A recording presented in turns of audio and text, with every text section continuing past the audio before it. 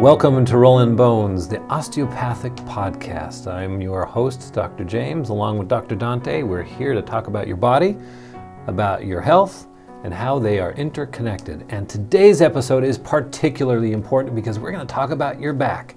Now, why are we talking about the back? It's because everyone has back pain in their lives. Between 60 to 80% of all Americans at some point in their life will have back pain for some reason. And it can be someone in their 30s, it can be someone in their 80s. They come in every day for back pain. As osteopathic physicians, we both treat patients with back pain frequently. Probably one of the most common reasons people come to see us. Right, it's the reason most people know even that we exist. True. So given that it's our version of the enemy, let's frame the enemy. Well, and it's a prevalent enemy, isn't it? We got like 13% of complaints coming into the office in any given year are due to some kind of back pain, whether it be low back pain, mid back pain, even upper back pain. Sometimes it's actually their butt. And sometimes it's their butt, sometimes it's their hips, right. for all that matters. Right, and but that's diving too the deep into the meat. We'll get to that. Yeah, now, one of the main reasons we're talking about pain in your back is because of the expense of chronic pain, especially in the back. Tell us a little bit more about that, Dante. Sure. So, for this discussion, I guess let's set the stage appropriately. 2/3 of adults will have low back pain in their life. That's a statistic that's been thrown around a lot. It seems to be pretty accurate. What most people don't really comment on is that it'll usually happen in your 30s. That's the most common phase, which is just past what people will call like the young age, not quite middle age, but in that transition, like the early parenting years, that time period. Basically, when you're starting to settle down and like make what you're supposed to be a thing, that's when the specter of back pain says what's good. So not old, not young, and a bunch of kids running around the house trying to pick them up. Exactly, just old enough to go, God, I can't run because I threw out my back. Just old enough to go, hey, I wish I can do X, Y, and Z, but I can't, because you're still young enough to do, but you're not old enough to have resigned yourself to pain. To be fair, we challenge the notion of resigning yourself to pain in the first place, but that's what we're here for, right? Right. The prevalence of back pain is something like 13.1% across the board. That's an international statistic. So one of the big things, it seems to cut the board across ethnicity, across gender, across occupation, this, that, and the other thing. 13.1% of the population. The total cost of chronic back pain specifically. Now, I'll be honest, this number I had to fact check up, down, left, right in 1,000 different ways, because when I read this number, my brain went, what the hell? Like, that can't possibly be right. So it costs about $100 billion per year to the U.S. government. And that's a combination of several things. Some of that's the medical expenses, which are relatively small, actually. It was somewhere in the order of 10 million was the medical expenses. The rest of it was insurance claims and lost productivity. So for all the work that Mr. Joe Schmo is not doing, how much money is that company not producing? That's what went into that factor. So when you put together all of the things that never were, that could have been, and quantified, you get $100 billion per year. That's a lot of billions of dollars just because of your back. Exactly. And that's only the financial. That's not to say the time lost, because something, time is money, something, yeah, we could put a dollar value on it, but think about all the time lost. We talked about it's your 30s, it's your parenting years, it's your, hey, I'm old enough to know that my body isn't quite as spry as it used to be, but look, I still want to play rugby. I'm young enough to run around with my kids and still want to go out and play tag with them and chase them about. Right, and that's when back pain visits. That's when it begins for most people. Well, and it can be pretty expensive to treat in the medical field, because then we often will order imaging, like x-rays and MRIs in particular can be expensive. Right. Some of the treatments for back pain can be pretty expensive, whether it be injections or physical therapy. And so you can understand why we would want to talk about something this valuable. Right. And it's one thing to talk about something valuable. It's also, because of, I guess, the way we seem to be, you and I, it's another thing to talk about something that's valuable and difficult. Like, look, we're not here talking about diabetes. We get it. Diabetes is hard, but your sugars are this. We need to get it down to that. We need to help with your metabolism, so on and so forth. We have a framework that is reliable, and then it's just, the details in between. Back pain is a different entity. Back pain, some folks get injections, some folks get PT, some folks see us, some folks walk it off, some folks go on disability. Like, why does your back pain and my back pain lead to such different outcomes? Why is that beast so different from this one? It has the same name, right? But it's such a different entity. Well, and it's really frustrating. Right. Because what's causing it? Most of the cause of back pain is considered quote unquote idiopathic. What does that mean? It means we don't know. Right. It just showed up one day, there's no injury, you didn't fall off a ladder, you didn't get hit by a car, you Right. didn't slip on some ice and fall, you just woke up one day and your back hurt. Right. And then you're like, what the heck, why is this hurting so much? Exactly. And the reason I think I used the phrase earlier, the specter of back pain, is because the way a lot of the standard literature talks about back pain, it might as well be a ghost that just visits like the angel of death in Egypt or something like that. Yeah, what happens? You go to your doctor, he says, here's some Tylenol, here's some Motrin, here's some Vicodin, go and walk it off, and yeah, you'll be all right. Right, and not just walk it off. It's walk it off for specifically, hey, Mr. So-and-so, I understand you have nonspecific musculoskeletal back pain. It seems that you will heal in 6 weeks. If you don't heal in 6 weeks, I will order an x-ray, unless you have neurologic symptoms, in which case you're getting an MRI. Like, there's no brain to it. There's no science. It's there's no almost like skill. running on autopilot. Right, right. And I almost want to be angry about it, but then I understand that it's not necessarily the physician's fault because, hey, look, we were trained very similarly across the board. We're not trained to think about this the way we need to actually solve it. Well, to be fair, part of why we're talking about it is because we believe we have some more insight than usual, but it's not easy to find a doc who's trained to know how to analyze the back in the way you need to, because we talked about this before.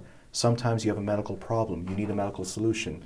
Hey, I got diabetes, let's fix your diet, here's some metformin. Sometimes you have an engineering problem, and there's no drug for an engineering problem. You can't flex roll your way out of an injury. And the mechanical problems need a mechanic Right. to work on it. I love this quote that you found from Dr. Stuart McGill. He says, clinicians often dismiss the need for thorough investigation of patients' pain by stating that finding the pathological source is not possible. I believe that such clinicians are simply unknowledgeable and unskilled. That's a big statement by that right there. But he goes on and says, understanding injury pathways is non-negotiable because this is the cornerstone of excellent practice. We know what causes disc herniations, Schmerl's nodes, spondylolisthesis, osteoporotic fractures, torn spinal ligaments, facet arthritis, stenosis, to name a few. Finding these causes is not always simple. Just as a homicide detective must amass enough circumstantial evidence to become convincing, the clinician tests diagnostic hypotheses with more follow-up tests until the evidence becomes overwhelming. The great clinicians work at the acceptable level of uncertainty. There is no such thing as non-specific pain to the excellent clinician. Now, Dante, what does that mean to you? That's a pretty loaded statement right there. Right, right. It's basically a challenge to, size up and do better. So Dr. Stuart McGill, he's not a physician. I should be clear about that. He's a PhD specifically in back mechanics. He called himself the back mechanic, hence why I like him. He uses the same analogies we do. Well, and that's his book, Low Back Disorders, right, if you want to look at that. Right. It is the evidence-based prevention of and treatment of low back pain. So, hey, we found a guy who's successful, and his track record is amazing. That being said, he's not exactly the most user-friendly as far as clinical practice. What he does is he doesn't take cases. He studies people. He does research where he ends up using a subject, I should say, because they're not his patients, right, to evaluate. And you give him about 5-6 hours with him in your lab, and he will walk away with some knowledge of what's going on. His people have kept track records of the people they've evaluated, the interventions, and then their outcomes. And these are not easy cases. By the time you see this fella, you've probably failed a good dozen doctors already. So you end up in this guy's place over in Canada, and he's like, all right, let's do this thing. He analyzes you in ways that are rigorous and complicated by virtue of the complexity of the phenomenon, hence the 6 hours. Says a couple interventions, recommends a thing or two, and all of a sudden, I think he actually has a 97% success rate, which is ridiculous. That's impressive. Like, that's better than most. Like, that's ridiculous. But again, 6 hours. And how do you marry those two? So what he does is he publishes a book, he writes, he teaches these seminars to try to disseminate what he's learned about what the back do, so that we can take some snippet of that and apply it in clinical practice. It's actually his writing, his research forms the foundation of how I evaluate my backs, or my back patients, I should say. So let's talk a little bit about what the back does. Sure. I love how you brought that in. He's talking about from a mechanical standpoint, the back has some very important properties that it does that can lead to back pain. Right. I think about the joints in the back. For example, every one of your backbones has at least 6 joints. That's a lot of opportunity for pain right there. Not just talking about the discs between the backbones, not talking about the ligaments and muscles there. So you have 5 lower backbones, you got 12 middle backbones, and you've got 7 cervical or neck bones. That's a lot of joints. Right. That could be problematic just by itself. Right. And keep in mind, it's just not that joint connecting to the joint above and below it, or the bone above and below it. It's also all the little articulations of that bone to all the other support systems and struts and ligaments. Essentially, if we're going to understand the back with any detail, we need to put on a biomechanical filter and talk about this not so much as a disease to treat. We might have to, well, not might have to, we will have to basically look at this like a structure, like a structure. We have to analyze it. What is it made of? What does it do? What are its loading patterns? What is it designed for? What is its stress tolerances? What are its shear loads? We need to understand the back in its environment, not as this nondescript thing. So back pain really isn't a disease. I think of back pain very much like I think a squeaky door hinge. A Right. squeaky door hinge doesn't mean I throw a bunch of medications at the door. I put some oil in the hinges, get it to move around a little bit, and voila, the squeakiness goes away. Right, right. I mean, I guess if we're going to run that analogy, it's something like, hey, my door's squeaky, I guess I could put on earplugs, but no, we have WD-40 for a reason, right? Right, exactly. So let's talk about the back. As far as what it does, that's actually a way more loaded statement than you would think initially, because just defining the back in and of itself is confusing for some folks. I've had patients say, hey, my back hurts. Very complex. And they're pointing at their hip, they're pointing at sometimes their shoulder, sometimes they're pointing at their neck, sometimes they're pointing at the thing we call the lumbar spine, which is like the small of the back, just over where the glutes are, where the butt is. So let's set some terms. What are we talking about today? What is the region of interest today? So when we're talking about the back, we're thinking of the lower back bones. So that's the bones that sit on top of the hips, and then the middle back bones that support our ribs, essentially. So not the neck, not the hips, just the back itself. Fair enough. Although I will venture to say that the SI joint deserves particular notice. It's not. I'll give you that. Right. It's not the hip sure. yet, but it's the place But where it the might as back well meets be. the hip. So And it's, there's a lot of interplay there. Exactly. A lot of interplay. there's a underlying theme in a lot of how we analyze the body, that everything's connected, and we mean that in the most literal form. So when you say the back, most folks say, oh yeah, this small spot right here, but when I hear the word back, I'm thinking everything quite literally from the top of your skull down to the bottom side of your big toe. And I don't mean that facetiously. Like, that's actually what I'm going to evaluate in my office that day, because your quote-unquote back pain could be a failure in any of those points, or maybe even some others. But for the sake of It not could be even a broadly. reflection of other things that are going on that are Exactly. just showing up in the back, for sure. Right. Is the back itself damaged, or maybe the back is just the point of failure for a bigger thing? Is the back compensating for weakness elsewhere? I mean, then it has to activate extra musculature that normally isn't activating for that purpose. Right. So I guess let's introduce this idea. The back has to do a lot of things, and it's hard. Whenever you have a structure that has to do a lot of things, you're setting up for injury. Sure. It's not just a stability. So the spine, right, that's the vertebrae that holds up the back, is covered by a bunch of muscles. The muscles move the back and so on and so forth, all that good stuff. But that doesn't give you the full picture. There's this idea that the lumbar spine, which is the area we're talking about, is typically a structure of stability. So Right. it's the scaffolding that you're bearing sitting weight, on. if you will, Exactly. acting as a shock absorber Right. to some extent. But it's not even just that, because if it was just the stability structure, then why would it have all these joints? Why do we have movement in it at all? And So- there's a lot of movement. Exactly. So it's Significant sometimes, right, it's sometimes a stability structure, sometimes it's a mobility structure, and it has to flip between those two roles all the time, and it shows up in the musculature. And has to do that seamlessly, which Right. is pretty complex. Right. And the way it actually does that is it has, so let's introduce this idea. You have muscles, and most people think, oh, muscles move things. Right. They're thinking their biceps or their quads or some big muscle group they're familiar with. Right.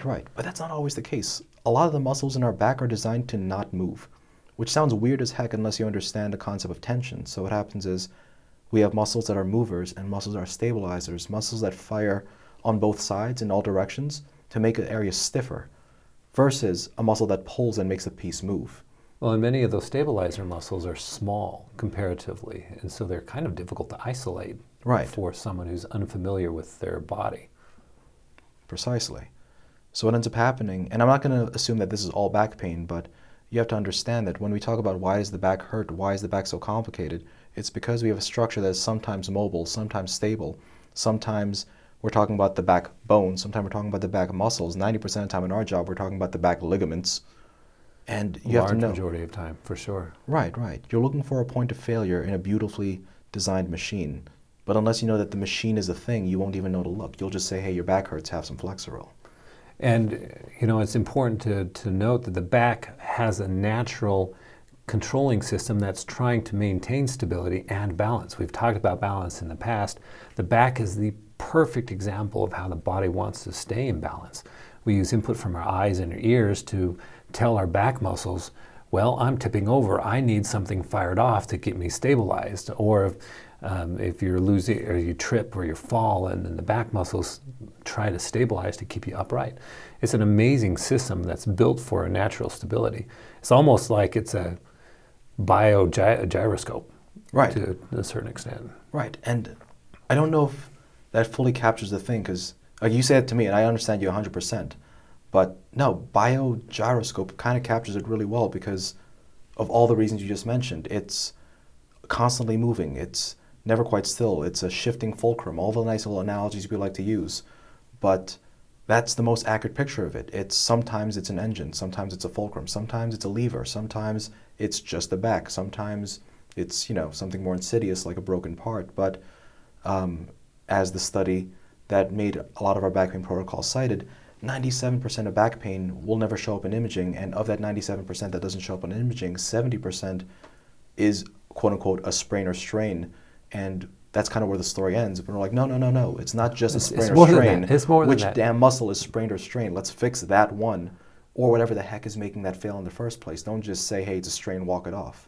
Yeah, we've got to find out what's the cause. What in their life, in their environment, their surroundings is contributing to this every day, because the back wants to be stable and balanced. The body wants to be stable and balanced, but if you have a continued negative input into the system, you're going to have continued pain. So where is that input coming from? Right. And as tragic as it is, most of the time, that pain is something that is treatable extremely easily, but only if you know that that's a thing. For instance, one of the most common causes for discogenic low back pain, that is pain in the discs of your back, not necessarily. We're not talking 70s disco music here. I can imagine that causing discogenic back pain, actually. We really play with that, but we'll get there. The way you cause discogenic back pain in a lab is you end up taking a lumbar spine, you flex it forward. That means to lean forward, you slouch, you slump, forward, and then you sit on a vibrating platform. Mm-hmm. And you go, when the hell am I sitting on a vibrating platform flexed forward? And then I tell you, when you drove a car to get to work. Exactly. Does that make sense? One of the most common industries, one of the most common things people do for a living, especially men with, I think, below college level education, is to be a long haul truck driver. Right. And if that's the most common thing they do, that's their pain. That's the pain of a long haul truck driver, this discogenic thing. And you tell me it's non-specific, and I'll tell you you're not good enough to understand what's happening. And we've both seen truck drivers in our office repeatedly. Right. It's a common thing we deal with. Like it's common enough that we have a name for it. Other versions of this is sometimes you end up with a back pain called facet arthropathy. This is a different demographic we talk about. Let's talk about a gymnast. Mm-hmm. You get somebody who's doing a lot of back handsprings and flipping around bars and ropes. Exactly. Float forward extension moments, backward extension moments. Specifically, let's say I'm going to say she for a reason actually, has been training as a gymnast since she was maybe 6 years old. She had a massive growth spurt. She just went from being 4'2" to 5'7", and she's learning how to use her new lanky body, doing all the things she's learned how to do before.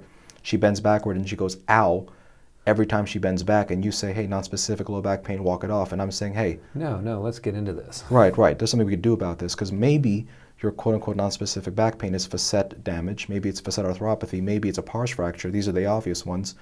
Maybe it's just strain, and you go, okay, fine, it's strain, walk it off, rest. But you try telling a gymnast to rest, she'll find another doctor. Right. Yeah, that's not good enough. You try to tell them, let's just give you a non-steroidal. That's not going to be good enough. Right. So the question is, what can we do to make things better? That seems to be the theme, right? What can we do to make whatever the standard is better? If the standard is non-specific low back pain, walk it off, give it about 6 weeks, have some muscle relaxants. By the way, don't do full bed rest because bed rest is bad, but too much rest is worse. But if you exercise, it also gets bad. Wait, what are we talking about again? If that's what the norm is, let's talk about what's better. So we'll find it and fix it. Yep. Here's a cool fact. There's actually no correct way to sit. In fact, if you sit the way many folks tell you to sit, no matter what that way is, I can almost guarantee that after some duration of time, you will have back pain. What prevents you from having pain in your back isn't finding the perfect stance. It is actually finding the way to move gracefully between positions frequently. And that is not the same thing. Fortunately, we have a lot of tools at our disposal to work with backs, and it's not limited to medications and injections, even exercise. There are other things we can do. Right. So why don't we talk about some of the things we offer as osteopathic physicians that can help patients? What can they expect when they come to see us? So let's start with the lens that we'll see those patients through, right? Because if all our treatment comes from our understanding, then the way we understand is our biggest weapon. That's really our biggest tool to combat the issue that is back pain, to get these patients back into health, right? Because knowing is half the battle. Something like that, right? Something knowledge is fundamental. Yes. Insert rainbows, right? That's right. So the thing that makes the back pain phenomenon capable of being evaluated is knowledge that the back pain itself isn't the disease, but the symptom of some sort of part failure, some sort of pathology elsewhere. So on those, in that 3% where you have overt trauma to the back, that's easy. Everybody who knows up from down medically can manage that. It's this 97% with the non-specific stuff we're talking about, just to get that clear. Because sometimes the back pain is actually an aortic dissection. There's no wiggle room with that. We know what to do. Go now, ER, surgery, make it happen. Yeah, that is not something we are going to take care of from an osteopathic standpoint. Right, we're not talking about those back pains. We're talking about the back pains that, for lack of a better term, are invisible to the standard medical eye. Does that make sense? Yes, yeah, absolutely. The back pain that normally would just get an anti-inflammatory, maybe a muscle relaxer, and a couple of weeks of rest, and let's see how you do. So that's the one we're talking about. Because some of them get better, a lot of them get better-ish, some of them don't get better, some of them never get better until something's done about it. So what we bring to the table first is the ability to evaluate. Why? Because we're trained to look at the anatomy, to palpate, that's a big deal, right? To feel where there's aberrations. Hands on the body to figure out what's going on with it, for sure. Right. Because if you tell me you have back pain right in the middle of the small of your back, and I put my hand there and there's, a vertebrae just twisted out of place and the muscle all around is sore and sprained, okay, fair enough. Let's just move that vertebrae back into place. I wish it was that easy half the time, but that's kind of the spirit of the thing we're talking about. And to be truthful about it, some of them are that easy. I find the most difficult ones are the ones that have had pain for a while. Exactly. If you give me a fresh back pain, I can probably get them relatively well, relatively quickly.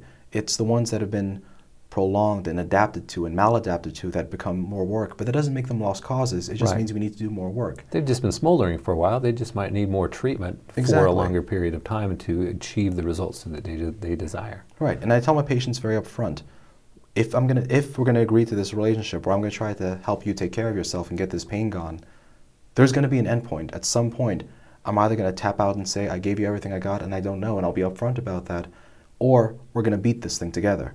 And I'm happy to say a lot of my patients beat this thing eventually. They do. And when you go in and see an osteopathic physician for your back pain, it really is a team effort. They're working together. Right. You do have to recognize that if you've had back pain for a year, 2 years, 5 years, 10 years, that one treatment is likely going to be insufficient. There's going to be a continuum that you're going to work together to get the relief you want. And as much as we'd love to touch you and have it all disappear and stay disappeared on the first try, chances are you're going to see us a few times. Exactly. Because as much as I would love to say that I'm, going to fix your back, miracle, boom, done, that's not reality. That's not a reasonable expectation. Chronic issues need a chronic solution. Acute issues, we got a chance here, but right. It all begins with something we call the structural exam. What is that? So our structural exam is going to look specifically for imbalance in your back. So we're going to look and see how are your shoulders sitting. Is one higher than the other? Is one forward or backwards? We're going to look at your hips to see whether or not your hips are rotated. We're going to look at the back itself, at the vertebra. Those backbones, they can tell us if they're turned one way or another. We're going to put our hands on your back. We're going to find out where it hurts by pressing on your back. We're going to do a good thorough neurologic exam. What does that imply? That means we're going to test your reflexes. We're going to test your strength and your ability to sense touch. Because the neurologic exam is going to tell us whether or not this is something we need to treat conservatively with osteopathic manipulative treatment, or is this something that's going to need imaging or emergent treatment. That's going to be a key for us to determine where we're going with our treatment. And then on top of that, we're going to have you walk. So one of the cardinal changes with back pain is that it can affect your gait because you're trying to walk in such a way that you don't hurt as much. And that will give us a lot of information about what muscles are involved, what structures are involved, and what are we going to need to focus on to treat. Right. So once we get that data, once we do our structural exam, we can start to make recommendations. Hey, it seems like you walk this way. Perhaps you should walk that way.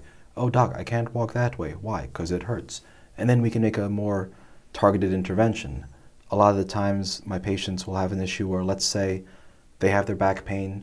I do my evaluation, and it looks like their psoas, which is a muscle that connects the leg to your back so that you can walk, seems to be holding a lot of that tension. And then I let them know, hey, look, it looks like this seems to be not necessarily the culprit, but one of the chief players in this problem. If we get this to open up, if we get this to move more appropriately, that might get you relief. And I tell them that, I ask them for permission, then I treat it with one of the modalities that we're trained in. And if it improves and they feel better, that's hey, great. we're on the right track. Doesn't mean they're out the woods, because they still have to start moving appropriately.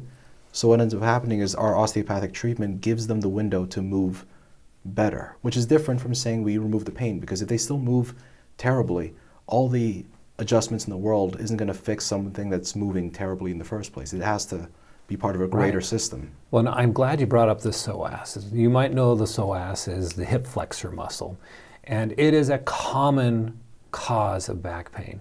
Why? Because we in America, we sit down a lot. We sit down at our computers, we sit down on our lazy boy at home, we sit down do you actually have a lazy boy? Well, I don't, but some people do. Fair enough. They sit down in their cars for extended drives, and what happens when you sit down with your hips all bent like that, that muscle tightens up. And that muscle attaches to your lower back, to L2 and L3, right in the middle of your low back. And when it attaches there, it can pull that back out of alignment. So you might come in and say, Doc, my low back's killing me. And then you wonder why we're pressing on your belly. Well, we're pressing on your belly because we're checking out your hip flexors, because your hip flexors just may be tight. And if we get that hip flexor to loosen up, the back pain can magically quote disappear. Unquote. Quote unquote. Right. And then sometimes you can even see it. Some of the folks I've seen have hips that are so tight that when they lie down on the table on their back is arched like a bow, ready to be released and fire off an arrow being against their spine. Right. No wonder they're in pain. Yeah. And all we're doing is taking down the tension in that bowstring, and all of a sudden they're feeling great, never knowing that there was a bowstring in the first place. There's actually a name for the phenomenon. You call it a lower cross syndrome. It's not all of low back pain, but since we bring up the psoas, let's elaborate on the case. There's this concept of antagonist and agonist muscles. Sometimes, actually not sometimes, all the time, for every muscle contraction, there's something else that has to relax for it to move. So let's say we're talking about the arm. If I'm going to reach forward with the muscles of my arm, the things that reach back have to be off for me to reach forward. Otherwise, I get the movement. Yeah, they loosen up essentially so they can allow for movement. Right. Yeah. So the psoas, its antagonist muscle is something called the glutes. That's the butt muscles. So the psoas and the glutes have this relationship where if one fires, the other one relaxes, and vice versa. When the psoas is chronically tight all the time because you've been sitting too long because you got a desk job, which is common, right? Right. What ends up happening is the glutes, because of the tightness in the psoas, are chronically inhibited. What does it mean for a muscle to be inhibited? That means that it cannot fire the way it ought to. And why is that a big deal? Because the glutes, from the evidence we know, is one of the primary things that protects your back in movement. Right. So the psoas basically yelling, and the glutes are like, I'm just going to be quiet here because they want all the attention, so I'm going to let them get all the attention. Basically. And then you think, oh, I can get this away with stretching and all that type of stuff. But the stretching the psoas only makes it worse because it pulls at the back harder, makes the glutes shut up even more. And all of a sudden we're spinning our wheels from foam roller to massage thing to chiropractic to, anything, whatever. And it doesn't get better until somebody says, hey, sir, I realize that you have gluteal amnesia, which is a PT term, actually, a physical therapy term. It sounds dramatic Your glutes as all are heck. forgetful. Right. But it's this idea that your psoas has gotten so tight, you've been sitting on your table, on your chair for so long that you've actually forgotten at a technical level how to use your butt. And you go, that sounds kind of funny, but that's a big deal because your butt... It's a pain in the butt. Right. Yeah. We could say it's a pain in the ass. That's what it is. And the thing is, that butt protects your back. Why? Because your glutes aren't just the muscles that look nice. Your glutes are the things that cause you to walk. Your glutes are the other half of walking. Your glutes are also the thing that keeps the psoas in line. Let's flip the equation a little bit. If the psoas is the muscle that pulls at the lumbar spine and it's the agonist and the antagonist of the glutes, if the glutes can fire, the psoas can shut up. Right. And if the psoas can shut up, that means the back gets to take a break. And then all of a sudden, the back feels magically better. Right. So one of the things we can do with our structural exam, with our analysis, is we can look to see if you have this phenomenon. We lie down on your stomach, we watch you extend your hips, as in lift your foot off the table while you're lying down on your stomach, and we watch how you fire. Because there's an order to it. It's not just some random, you don't just float into space like, something out of Minecraft. There's an order of operations. You know what I mean? We're not pixels yet. We sometimes feel that way, but we're not there yet. Right. So what ends up happening is your hamstrings should fire, and then it's going to be followed by your glutes, and then it's going to be your opposite side quad, and then the rest of your, what happens is there's a firing sequence that gets the whole back to raise in sequence. Fire. And if it happens, then you're good to go. But if it doesn't happen, that means, let's say this, if you don't have your glutes to pull up your hip, then somebody else has to do the job or else it won't go, right? Because you're going to move your hip. If your glutes can't do the job, that means somebody else has to do the work. And who's going to do the work? It's going to be the muscles that hold up your back. So it'll be the low back muscles, erector spinae, the paraspinal muscles. Right, and those aren't high-speed muscles, man. Those are slow, like first gear, grinded out muscles. Those aren't the ones designed to move stuff. They're the ones meant to hold you down. They don't like extra work. Right, either. And you wonder why you hurt your back if you're using your support muscles for movement, because it's not an arbitrary difference. The support muscles are support muscles because they're designed to contract long and slow. At a biochemical level, their job, the motors they're built with, contract long and slow, and they're hard to fatigue. But they're not meant for high torque, they're not meant for high power. The moment you make something of that sort go into a high power mode, something's going to shred. So they're more like a diesel train rather than an a F1 bike. type of, Yeah. So we've got all of this stuff going on, and the great thing about an osteopathic physician is we've got tools. And we're not just talking about osteopathic manipulative treatment. We're going to talk a little bit about that. But there's a number of things that we can do to help with this kind of stuff. Right. But it starts with the eyes that see, or the hands that see. We use that metaphor a lot because I can see how you walk, but I'll know what I'm saying when I put my hands on your back, on your glutes, on your hamstrings, and go, hey, that thing's not firing. And you're not going to know that until you put your hand on the damn thing. Right. And then working on our way up the back, we can really track what kind of strain patterns are tracking all the way up in the back. Because, if I put a little bit of tension on the left side of your hip, and that's following that hip flexor up to L2, well, I'm pulling you to that one side, but the rest of the back wants to be straight up because your eyes want to be level and your ears want to be level. Right. So you're going to have back muscles activating on the opposite side, moving up the back. So unless we treat all the way up there, we might not get the strain pattern corrected. Exactly. Because it's one thing to say, hey, your hips are crooked, let's straighten you out.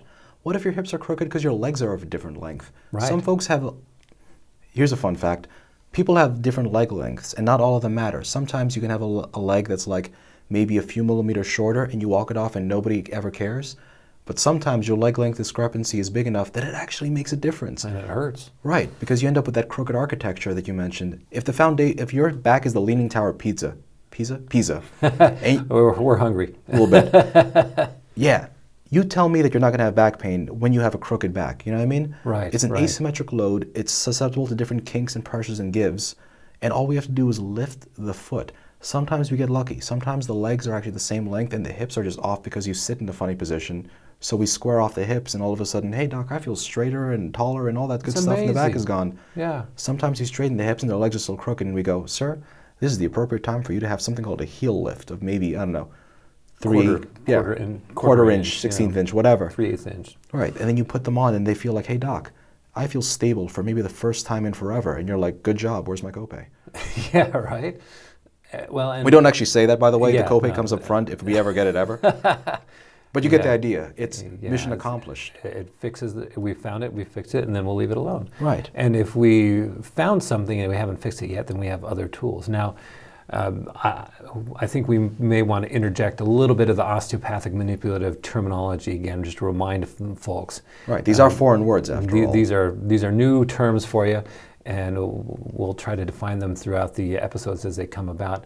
A common technique that we use for the back, I like to use counter strain quite a bit, and it works really well, especially for the lower back. The interesting thing about counter strain is you find a strain pattern in your back, i.e. hip flexors tightness causing the L2 or L3 to be out of alignment. You find tender spots along the front of the hips that correspond neurologically to the lower back. All I have to do is press on that tender spot and then move your legs around a little bit until that tender spot disappears. L2 is in a happy place. Everything resets, your pain receptors reset, everything loosens up. I put you back into place, and voila, your pain goes away. It's amazing how this stuff works. Right, and there's an underlying neurology or neuromuscular physiology that needs to be acknowledged here. People forget that they're trainable. Like, we think about training for athletes, but no, everybody's trainable. It works for both positive and negative. If you sit all the time, you're training your body to be seated, and then you wonder why it hurts to stand. The actual reflexes, the way your brain is set up, the way your perception, the way your spine and everything is designed, it will habituate to the things you do chronically. So if I spend all my time sitting down, I will get really good at sitting down because that's what I'm doing all the time. Likewise, we can glitch out those systems. A lot of our treatment techniques are different ways to, either via leverage or time, glitch out these systems to put them into somewhere else. So that counter strain technique you mentioned, what ends up happening is we shorten that muscle belly. Mm-hmm. We shorten that muscle so much that it has no idea what the heck is going on anymore. And then after a while of going, hey, there's nothing here going on, it relaxes. And there's this window you have where you can reposition that muscle and teach it, hey, Mr. Psoas muscle, you can get longer and it's okay. And it goes, what, for real? And you put it there. You don't have to cry. Right. You don't have to be whining. Right, you guide it there, and then the psoas muscle is, I guess, quote unquote, happy. It's loose, it's limber, and your patient's good to go. Now, I know we're dwelling on the psoas a lot because it's just a good example. It frames the style of what we do. There's other forms of back pain. For example, one of the other big forms of back pain is something related to arthritis. Different beasts, different phenomenon. Sometimes you have something called facet arthropathy. Sometimes you have something called degenerative disc diseases. That's my favorite thing to read in a radiology report. Right. Non-specific finding, degenerative disc disease, otherwise normal examination. And I'm like, thank you, Mr. Radiology Man. So their discs are dried out and they're getting smaller. Okay. Right. Maybe bulging a little bit here or there. Right. But what happens is I'll take these patients and I'll test them, and they won't hurt from the same things. So if the glute amnesia, if the lower cross syndrome, that's the name of this whole psoas story we told, by the way, that's called lower cross syndrome. And we're going to have a good episode on this in the future, too. We're going to dive deep, man. We're going to dive real deep. You're going to love it. But sometimes that's not where the pain's coming from. Sometimes I get, oh, doc, I'm fine sitting down, I'm fine standing up, but it's whenever I stand for a long time, specifically when I stand for a long time, or whenever I have to carry something, when I have to shift something, when I have to move. And I say, hey, when's the last time you jumped? And they're like, why the hell would I jump? And I'm like, what do you mean? And they convey that they can't do those agility, those nimble things because that ballistic loading hurts them. And I'm like, what do you mean ballistic? They don't say it like that, obviously. Right, but they're like, yeah. I wish I can carry my kid or run around, but every time I accelerate, right? Yeah. And I get the picture of a back that's unstable, a back that can't buckle down and stabilize so that it can do some more fun things. So what makes a spine unstable? Maybe it's the arthritis. Maybe the bone has worn away so that that tight seal has become a little bit looser. Maybe the muscles are fatigued. Maybe there's a bone spur pointing at a muscle, irritating it so much that it can't fire. Or maybe there's a ligament in there that's just, it's so irritated, it's so inflamed that it doesn't want to stretch. Right. I'm not going to do the psoas thing. We're not going to do the counterstrain thing on those backs. Nope. We're going to lie them down and we're going to distract that spine. We're going to pull it apart. I mean that technically. We're going to lie you down. We're not going to take you apart one by one, but Right. But if ever you've seen the medieval torture rack thing, I know this is kind of putting a weird tone to what we do, but it's something in that vein, except with a significantly smaller magnitude, because we're not doing the medieval torture rack thing. Right. But it's the idea of pulling the spine apart. People think that, oh, my back hurts, I should get the, you know that thing people used to buy where they'd hang upside down and hope they get better? Table. They still get them. Yeah, it never works. But there's a reason for that. Because the theory is right. The execution's the problem. Because the theory is, oh, if I can just decompress my spine, because they'll say it, oh, I feel so heavy, I feel locked down. If someone could just pull me apart, I'd feel great. Right. And they get the decompression thing. They get the, what do you call it? The hanging thing? Yeah, inversion table. The inversion table, Yeah. hoping that it'll work. But here's the thing. Our body's not that stupid, man. If you hang upside down and you have a spine that's intact, your back is going to go, hey, I should probably buckle down so that this doesn't get ground and fall apart. So every you're time saying you we're hang not a upside bat. down, right. You hang upside down, your back goes, I'm going to double my contraction. So what happens? We lie them flat and then we stretch them apart gently and then they decompress and then they go, ah, that's the relief I'm looking for. You hear that magical, ah, and then you're like, fair enough. And then you tell them what just happened and then you explain to them what they can do to themselves, which is not buy an inversion table. Right. Because sometimes the best thing to do for a back that's like that is to decompress. Lo and behold, sometimes the best thing to do to decompress a back is walking. God forbid it's actually walking. But there's a way to walk. We need to teach them a new way to walk. Well, and as osteopathic physicians, we'll come together with you, develop a plan to do that, to get you better. Ultimately, as we've said before, we'll find it, we'll fix it, and then we'll leave it alone. Right. And it's this idea that, and it's a big deal to finish on or to just articulate cleanly. It's not that there's one move that fits all. It's this idea that every case, every patient is an individual with their own sets of problems and manifestations. So we have to give these examples because the psoas syndrome in the gymnast is different from the discogenic pain in the truck driver, is different from the old man with arthritis. If I use one formula, if I use my arthritis protocol for the gymnast, I'm going to hurt her. And if I do the bending thing for a gymnast to a discogenic back pain guy, I might herniate that disc. Right. So it's not just that we're going to find it, fix it, leave it alone. It's that we're actually going to listen and evaluate. We're going to see with these hands what's going on. And then we'll say, hey, I found it. Fix it. The back is an amazing thing, folks. We all have one. We all should take good care of it. And that's what we do as osteopathic physicians is we help you take care of your body. We help you take care of your health and see how it's integrated together. Thank you for joining us for the Rollin' Bones, the Osteopathic Podcast. Again, I'm your host, Dr. James, along with Dr. Dante. What up? Next 2 weeks, we are going to be talking about ankles. Hope to hear from you then.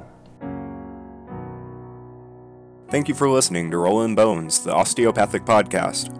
Follow us on Instagram and Twitter at RollinBonesPod, or shoot us an email at rollinbonespod@gmail.com. That's ROLLIN Bones, POD. Rollin' Bones is brought to you by the University of North Texas and Texas College of Osteopathic Medicine. Executive producer Brenda Jaskulski, producer Rob Upchurch, and medical advisor Dr. Saj Survey contributed to this podcast. Medicine is a constantly changing science and art with various approaches from practitioner to practitioner. This podcast presents the Rollin' Bones doctor's views of osteopathic medicine and osteopathic manipulative treatment and will be as evidence-based as possible. Comments, suggestions, or corrections of errors are welcome. No money from drug or device companies is accepted. By listening to this podcast, you agree not to use this podcast as medical advice to treat any medical condition in either yourself or others, including but not limited to patients that you are treating. Consult your own physician for any medical issues that you may be having. This applies to the host, guests, and contributors to the podcast. Under no circumstances shall James Aston, Dante Paredes, Saj Survey, podcast producers, the University of North Texas, Texas College of Osteopathic Medicine, or any guests or contributors to the podcast be responsible for damages arising from use of the podcast. This podcast should not be used in any legal capacity whatsoever, including but not limited to establishing standard of care in a legal sense or as a basis for expert witness testimony. No guarantee is given regarding the accuracy of any statements or opinions made on the podcast. This podcast is HIPAA compliant. While you may give your email address to make comments or requests, we will never share your email address or contact information with any third parties without your explicit permission.